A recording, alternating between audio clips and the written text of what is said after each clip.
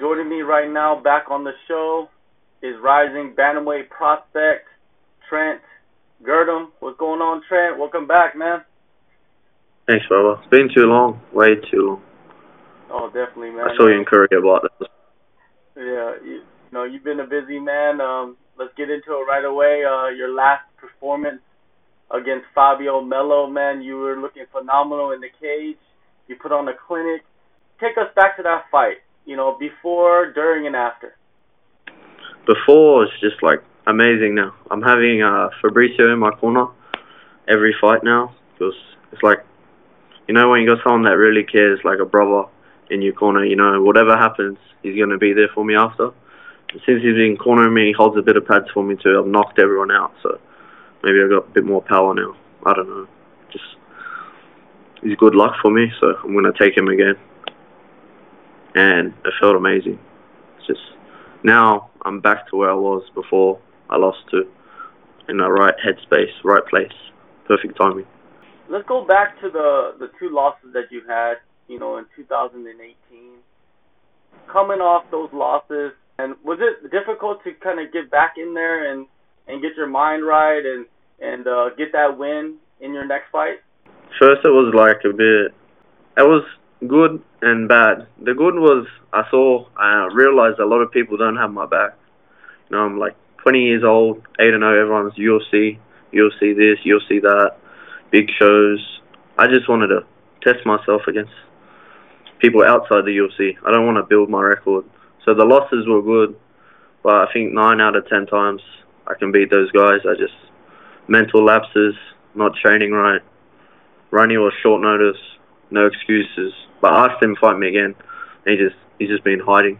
Kyle Reyes, I want to fight him again. Anyone that beats me, I want to fight again. I'll fight you 10 times until I beat you. I'm going to beat you once, just that one time. But, yeah, 2 losses. Everyone forgot about me, and now I'm back. That's how the sport is. Highest highs, lowest lows. How did you get over those 2 losses? Basically, I just realized who were my friends and who weren't. Who was good for me, who was bad. Like, I think it's like 2 years now. I left our gym where I wasn't happy. I didn't like the people I was training with. And now I'm just in a right mindset where I'm surrounded by people I know actually care, love me. It's just, I think it's Thailand, I love Thailand. I want to walk out with a Thai flag. Like, I love this place that much. But I don't forget where I'm from. Western Sydney.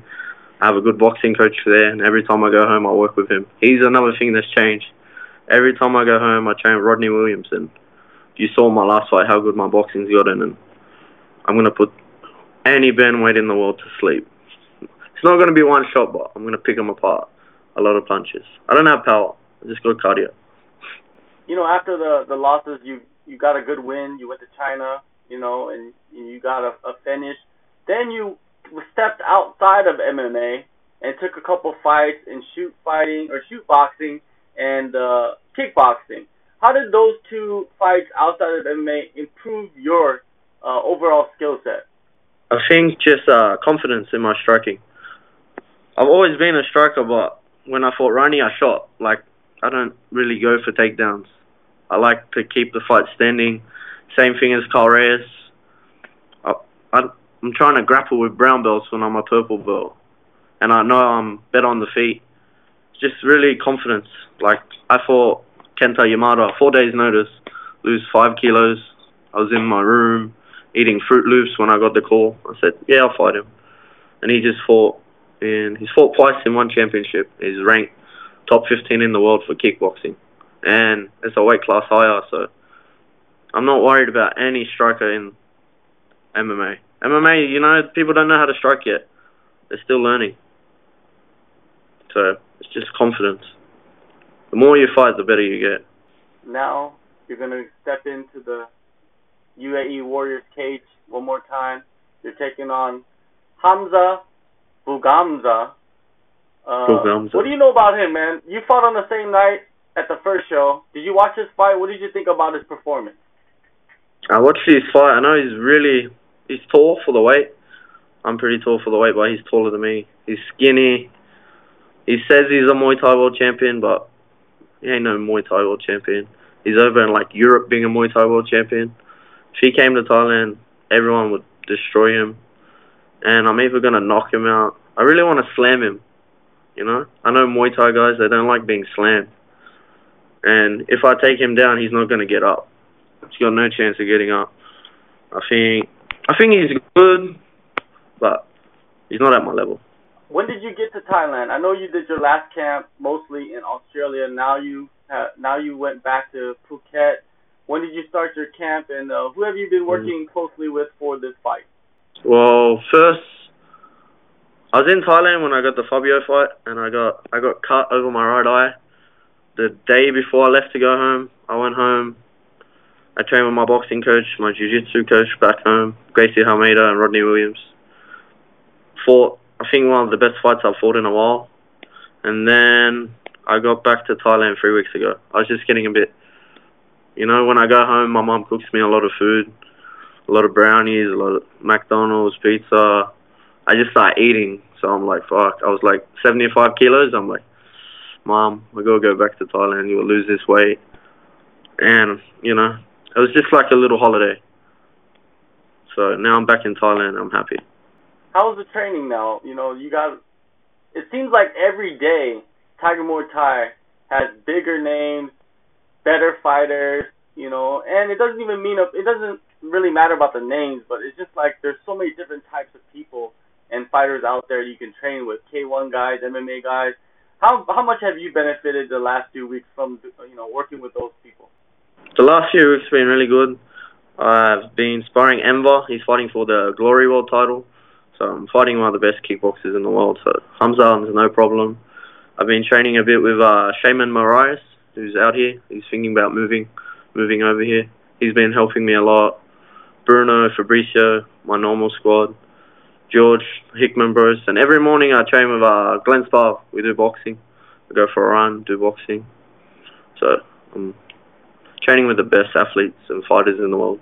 Glenn Sparv, he's a light heavyweight, middleweight, open weight. Yeah, he's a welterweight, he's a heavyweight, he's level. You know, what's going on with him?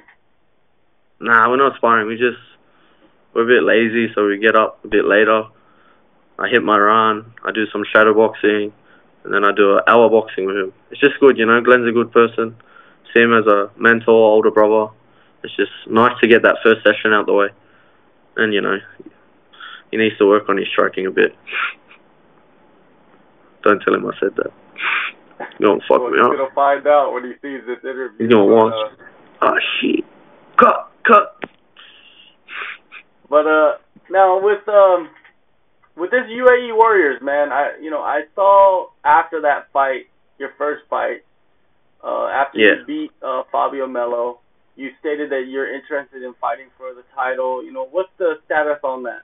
Well, at first, I thought I was going to fight for the belt straight away, and then they offered me a number one contendership fight with Andre Modoka, a 10-2 Brazilian. I was happy, took the fight. So I didn't even look him up, just took the fight. He pulled out, and then they said, oh, we got a Chinese guy. He said no to me. I was, you know, guys with good records were saying no. Hamza, he's standing up, you know. That's the Muay Thai mentality. He doesn't care about his record. He just wants to get in there and fight. So I'm pretty happy. But I win this fight, and I'm pretty sure September I'll be fighting for the title. I don't know who yet, but anyone. I don't mind. What's your plans after the fight? Are you going back to Australia, or are you going to go straight back to Phuket and start training for whatever comes up next? Are you going to be ready for the, you know, who knows, man? The UFC could call. Anything could happen. Yeah. Me and Fabricio, we're going to go to Dubai for 2 days. Just hang out. I'm going to eat a lot of food. I'm a fatty, so hang out. Check. I never really do that. I've never stayed anywhere after a fight. Always back home, straight to business, back to training. But this time I'm just going to have 2 days, and then I'm going to go to the Battlefield show and corner my boy Roger Shipp, and it's going to shock the world and knock Brian Caraway out. All right, man. July 5th, UAE Warriors 2, Abu Dhabi. Trent, it's always good talking to you, man, and good luck on everything that you're doing, and the future that you have is bright. Yes, it is.